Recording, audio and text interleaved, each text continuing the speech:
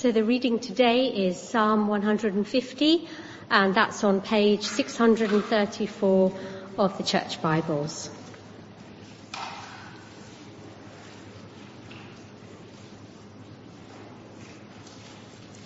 Praise the Lord.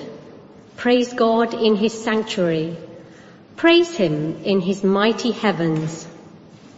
Praise him for his acts of power. Praise him for his surpassing greatness. Praise him with the sounding of the trumpet. Praise him with the harp and lyre. Praise him with tambourine and dancing. Praise him with the strings and pipe. Praise him with the clash of cymbals. Praise him with resounding cymbals. Let everything that has breath praise the Lord. Praise the Lord. Well, good evening. It's good to be with you. Please keep that passage open in front of you.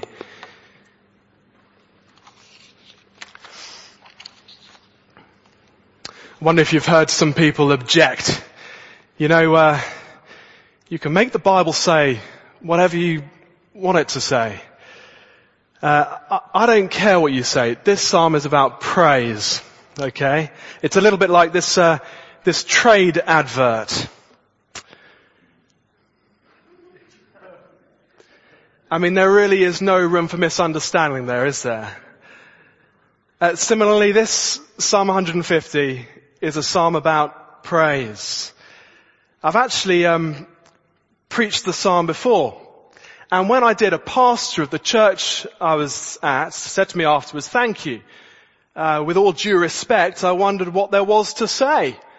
I mean, were you just going to tell us to praise the Lord again and again?" If I did that this evening, I would not actually be far wide of the mark. Because it is what the psalmist does. He tells us to praise the Lord again and again. And so let's just bow our heads and pray that our response would be in line with the psalm. Great and mighty God, please would you well us up with praise to you as we hear this psalm now.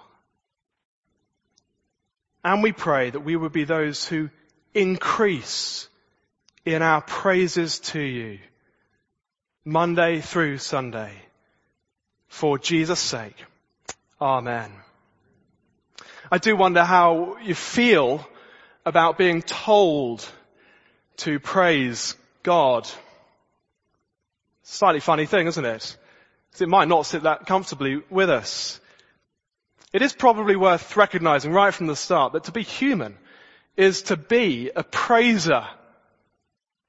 She was great. He was brilliant. They were awesome. It's excellent. If we find something good, we love to say so.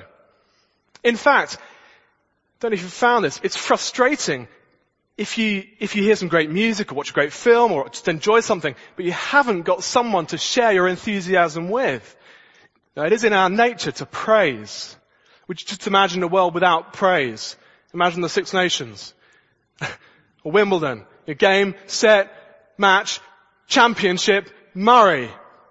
But the centre court crowd are silent. Or Glastonbury, amps up to 11, musicians giving it their all. Coldplay, Rolling Stones, Beyonce, 100,000 people who stand there in silence. I mean, no way.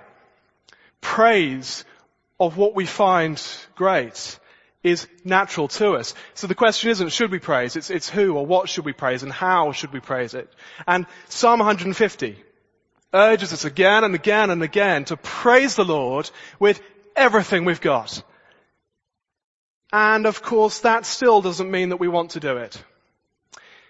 Maybe because if we're honest, we don't think that God is exciting enough to be praised as compared with some pop act or sporting victory or whatever. Others, though, might say, no, I don't want to praise the Lord because you don't know what's going on in my life. If you only knew the hassle it took to get to church this evening, you wouldn't be telling me to forget it all and praise God. If you only knew what's going on between me and my spouse, my mum at the moment. If you only knew the hits I'm taking at the moment, you wouldn't be so insensitive to tell me just to praise God. Perhaps some of us secretly think, if anything, God owes me. Let me say this. This call to praise God is not a call to deny our problems and our struggles. In the Psalms, there is plenty of lament as well as praise. And yet at the same time, praising God is always the place the psalmists want us to work towards. It's the end game. And in fact, I put it to you that in the thick of life's problems, the best thing for us is in fact to praise God. I know that's counterintuitive. Maybe it sounds a little insensitive. It is true. Would we just now allow this psalm then to teach us to praise God in the bad times as well as the good? And first up, we're told this, praise the Lord everywhere. Take a look down with me, please. Verse 1. It begins, praise the Lord, praise God in his sanctuary. Now God's sanctuary refers to the one place on earth where back then God's people would gather to worship him. In the psalmist's day, this was the temple in Jerusalem. So he's saying, praise the Lord down here on earth in the temple. But then, praise the Lord up there in heaven. Praise the Lord, praise God in his sanctuary, praise him in his mighty heavens. So do we see down here, up there, praise God everywhere. The glory of God fills the universe. It is only right then that his praise fills the universe. And when you and I want that more than anything else in the whole world, then we're in a very healthy place. People often, if they're pressed, would say something like, we want peace on earth more than anything. It's just an example. And for sure, to take that example, wars are a terrible reality in our world. But you know, the world's greatest problem is not that humans war against one another, but that humans war against God, rather than praising him. And as it happens, lasting peace among people will only grow where you have people united in adoring God.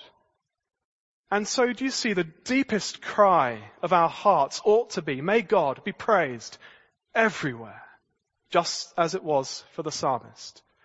Now, back then, the place on earth where God's people gathered to worship him was the sanctuary, the temple.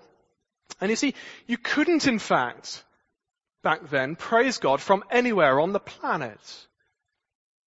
And that's because, despite what many people assume, we humans don't have a kind of natural access to God. We don't, because we humans are deeply sinful.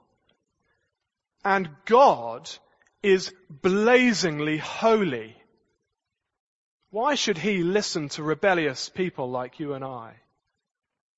But back when the psalm was written, the temple was one place on earth you could go to praise God, because the temple was the place of sacrifice for human sin. Our sin, you see, does create a barrier between us and God, but in the temple your sin was symbolically laid on an animal. And so, do we see, with the penalty of our sin removed, that barrier gone, you're now friends with God. And your prayers and praises get through. God loves to hear them.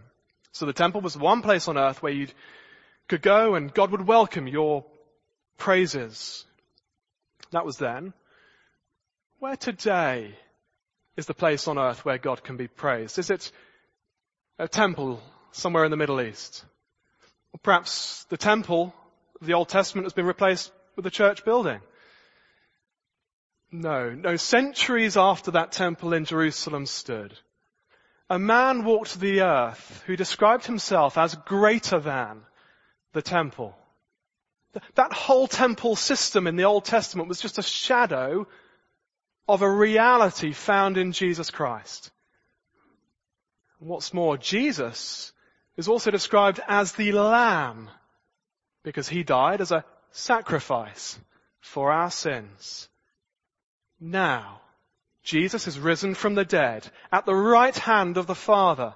Now, Jesus is the place where you and I have access to God. In him, the barrier removed, the penalty of sin paid. In him then, God hears and loves our praises. So the place on earth where God is praised today is not some sacred building, which of course is something that our brothers and sisters at Goldstone Church would be relieved to hear, seeing as they meet in a primary school. No, there are no sacred buildings or sacred places today. No, we get through to God through trusting in a person, Jesus Christ. And do you see then that if and when we are trusting in him, we can then praise God wherever we are. Because wherever we are in him. And so our praises reach his God and Father. So yes, we can praise God everywhere. And we should praise him everywhere. When the psalmist says, praise God in his sanctuary, people in Christ are to respond by praising God when we're miles over ground in a plane, or miles underground in a tube, at school or at work or at the kitchen sink, praising God. Waking up in the morning, turning in for bed, everywhere, speaking or singing praises to God. Praise the Lord everywhere. Now, of course, our psalm especially has in mind God's people together praising God, as we already have been this evening. And the place on earth where God is praised by his gathered people is not any place where people claim to be praising God, but any place where people in Christ meet to praise him. Because Christ is the temple. Well, that might be a church building. It might be a primary school. It could be anywhere. And by the way, when that happens, well, the vast choirs of heaven are joining in. What a thought. That's the first call this psalm gives to us. Praise God everywhere. Now, of course, the question still remains why? Yeah, I mean, you can't just be told to praise God. Why should we? We need firm reasons, and that's especially true for those times when we're going through the mill and praising God is the last thing we feel like doing. The psalmist says this to us next. Praise the Lord for his works and his worth. Take a look with me, please, at verse 2. Praise him for his acts of power. Praise him for his surpassing greatness. Now, clearly, verse 2 gives just the kind of headlines of why praise the Lord. And we might ask, why hasn't the psalmist given us a little bit more to go on? I think the reason is that this is Psalm 150. And throughout Psalms 1 to 149, God's, acts of power and his surpassing greatness have been on display. And so you see, in fact, we have lots to go on. But then we ask, what do the Psalms say about that first half of the verse? God's acts of power. You know, they stress two in particular. Firstly, God's creation of the world. And then also God's salvation of his people. Acts don't come much more powerful than creating all things with a word. But that's what God did. He made the stars above us, the world around us, the seats under us. He made us.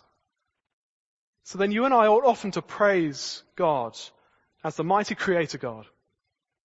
But even bigger, we might say, than God's powerful act of creation is his powerful act of salvation. The nation of Israel were slaves in Egypt, but with a mighty hand and an outstretched arm, God redeemed them from slavery to safety to be his chosen people.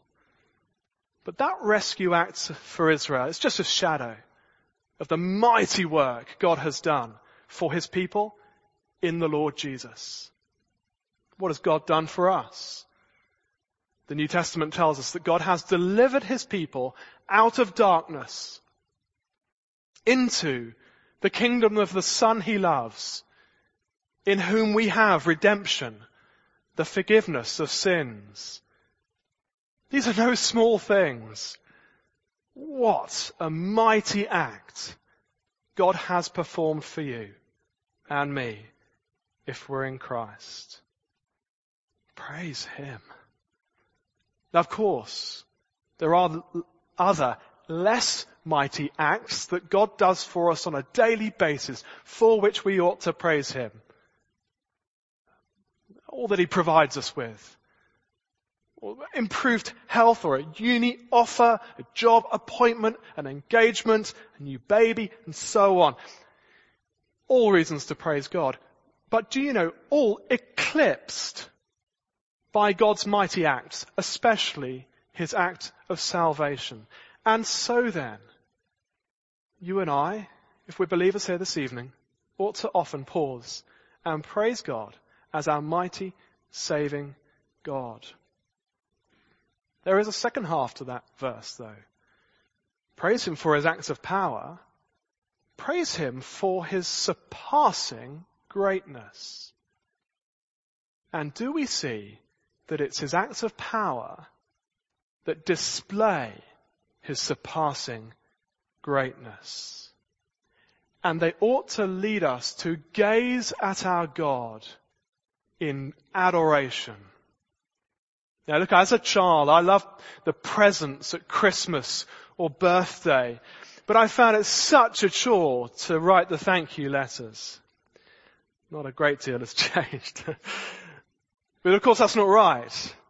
I ought to gladly praise the givers for their gifts. But what we would tend not to do, or kind of cultivate amongst ourselves, is to gaze in adoration at those who gave us our Christmas presents. And yet that is what we ought to do with God. Praise him for his surpassing greatness. Do we see not just for what he's done, but for what he is like? The Psalms model this for us again and again and again. I invite you, I hope you read the Psalms for yourself. I hope you will read the Psalms for yourself if you don't. And just notice how often the psalmists just adore God. We've done it tonight. Psalm 103. The Lord is gracious and compassionate, slow to anger, rich in love. I think you'll find doing that, just stopping, praising him for who he is, a great experience. Especially, by the way, if you do it with other believers.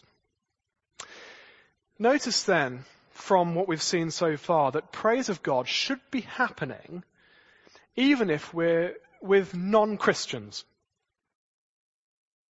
Now yes, we're in the real world. You and I face serious pressure to keep quiet about Jesus. But we also know that Jesus is the most impressive, extraordinary person who walked the earth. We know his mighty acts and his surpassing greatness. If you know that he has made you and saved you, you won't be able to help but praise him wherever you are, whoever you're with. It's also worth just pausing here and seeing why we can praise God no matter what we're going through. Praise of God can coexist with pressure, with fear and anxieties, with illness and bereavement. Because what God has done for us in Jesus is always real, even amidst those things. What it shows us about him is that he is always surpassingly great. Even when we particularly struggle to kind of see that. But of course, when we're in those situations, it just might take us a bit more work than normal to get to that place where we're praising God, of course. Now, moving on. If a great sporting or musical performance is worthy of great praise, what praise is God worthy of for his performance? Well, next up, the psalmist says to us, praise the Lord with everything. Please take a look at verse 3. Praise him with the sounding of the trumpet. Praise him with the harp and lyre. Praise him with tambourine and dancing. Praise him with the strings and pipe. Praise him with the clash of cymbals. Praise him with resounding cymbals. I'm glad we had a drummer here tonight. The psalmist obviously got a thing about cymbals. When I was at university, one of my housemates was a DJ, and there were times when he was practicing and he wouldn't normally wear his headphones, and the sound, I was in the room next to him. I mean, you can imagine all the different things I tried to try and block it out. It poured into my room. There's lots of things that I could say about that right now, but one thing in particular is that it was inescapable. And that's the praise of God that the psalmist wants of us. Just see what he says there. This is about being wrapped up in praise, wanting to wrap up others in it, making a noise that spills out to anyone who's around.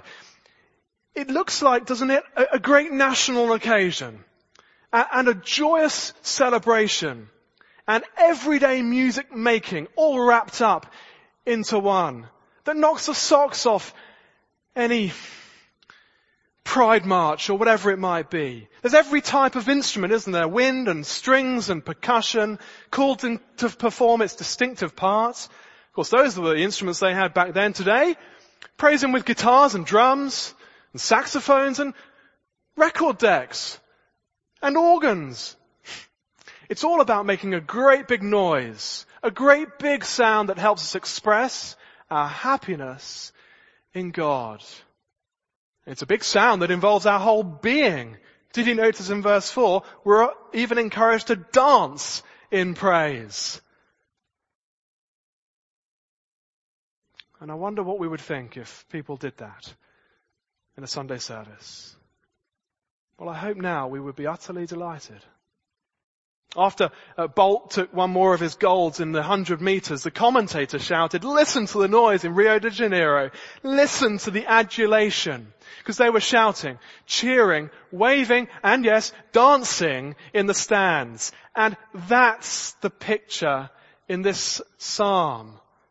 That's the picture of a healthy people of God. It's more like a Disneyland parade, isn't it? The most Sunday church services that I've been a part of, and looking around at faces in some church services, you could be forgiven for thinking we were at God's funeral. No, we serve a risen, living Saviour. I read of a man who came to Christ from a non-religious background, so he didn't kind of know the Christian jargon and the Christian ways and that kind of stuff. He was American. When he was baptized, he came up out of the water, clapping his hands for joy, shouting, "Hot dog! Hot dog! Hot dog!" An Americanism, I'm not quite sure, but he was excited about God. And at this point, you might be saying, "Now wait a minute, that's not my personality. I'm a quiet and reserved kind of person." Let me ask you what you're like when someone you love announces their engagement. What are you like when you're cheering on your rugby team? Or when you get a great job offer? What are you like when you get some great news? You see, we all have things that make us excited. It's a natural response to what we find to be great. And what is greater than our God and his mighty acts of power? And think on this. If worship was sometimes this exuberant in the Old Testament times, before the coming of Jesus, what should our response be now that he has come? and we see his mightiest deed, the cross, and we see his excellent greatness much more clearly, well, we should often find ourselves wrapped up in God, so much so that we cannot help but praise him aloud and publicly. So far as I can see, the only people who won't praise him with everything, or who want other people to dampen down their praise of God, are those who either don't know him, or at least are not currently grasping how wonderful he is. The psalmist won't have it. Praise the Lord with everything. So, praise the Lord everywhere. Praise the Lord for his works and his worth. There is content there. We need to fix our minds on truth, the truth of God, of what he's done, what he's like. When we do, we will praise the Lord more and more with everything. But now finally, who? Who should praise the Lord? And the psalmist says to us, praise the Lord, everything. Look at verse 6 with me. Let everything that has breath praise the Lord. Praise the Lord. And why not? Because only such a total universe-wide choir can come anywhere near reflecting the greatness of the Lord. Now, I don't suppose that the writer expects that everything will praise the Lord. Not this side of heaven anyway.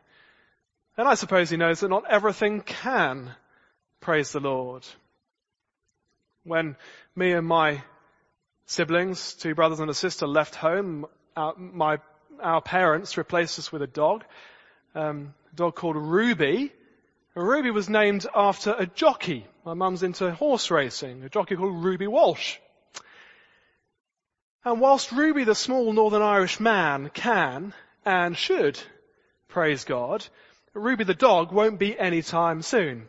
But I don't think that's the point of our psalmist in verse 6. The point is that someone who is wrapped up in the greatness of God naturally wants everything and everyone to praise him.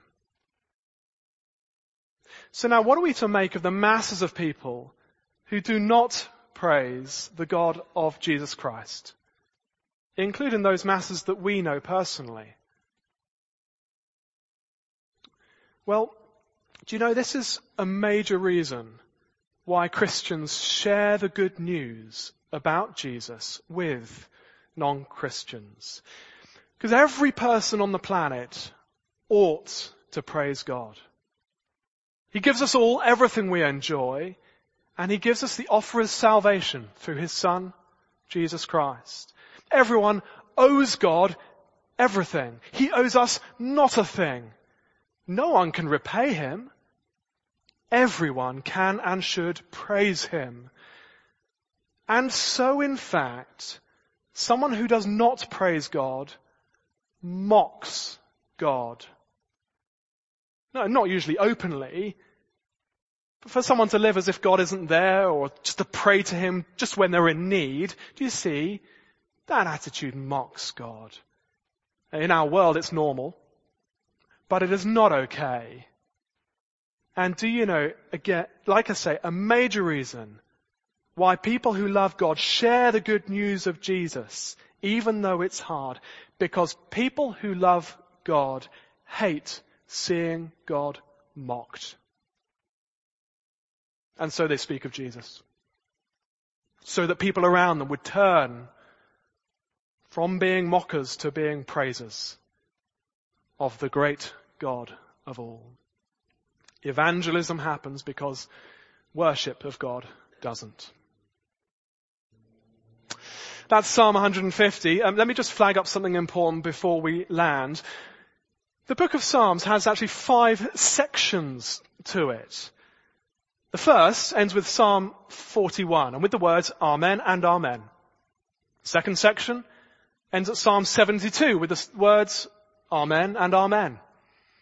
Then there's 73 to 89 where the final words are, you guessed it, Amen and Amen. Psalm 106 rounds off the fourth section with the words, let all the people say, Amen, praise the Lord.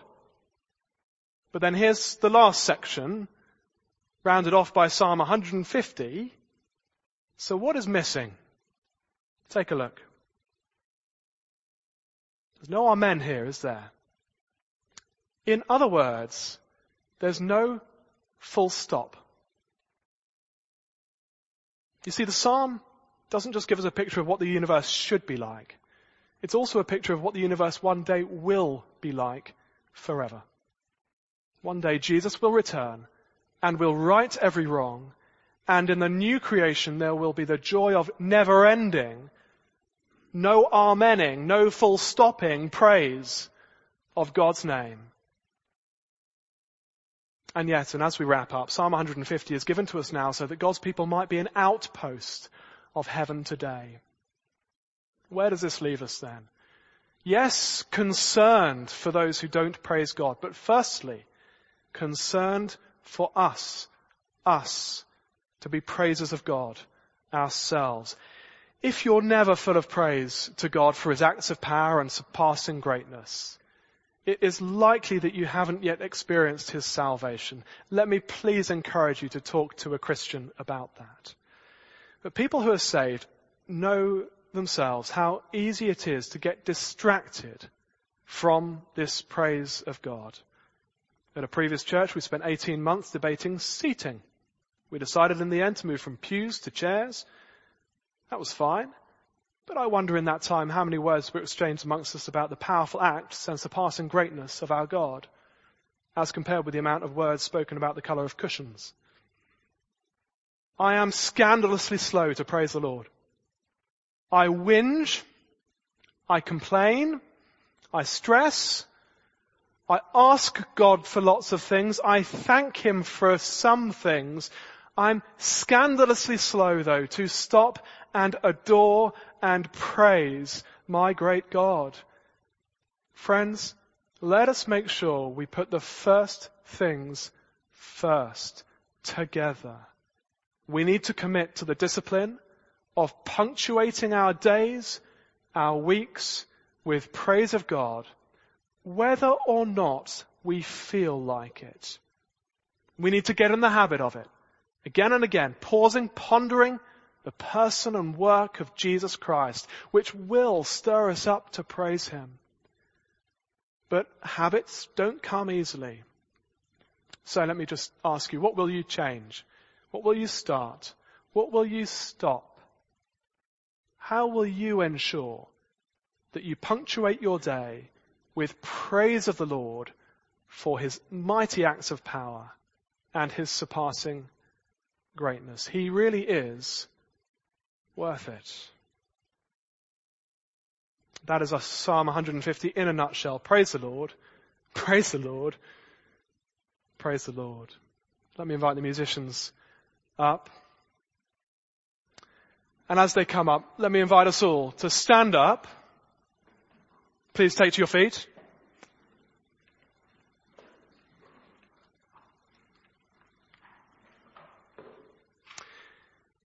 And let's cry out together with a Bible in hand, if you could.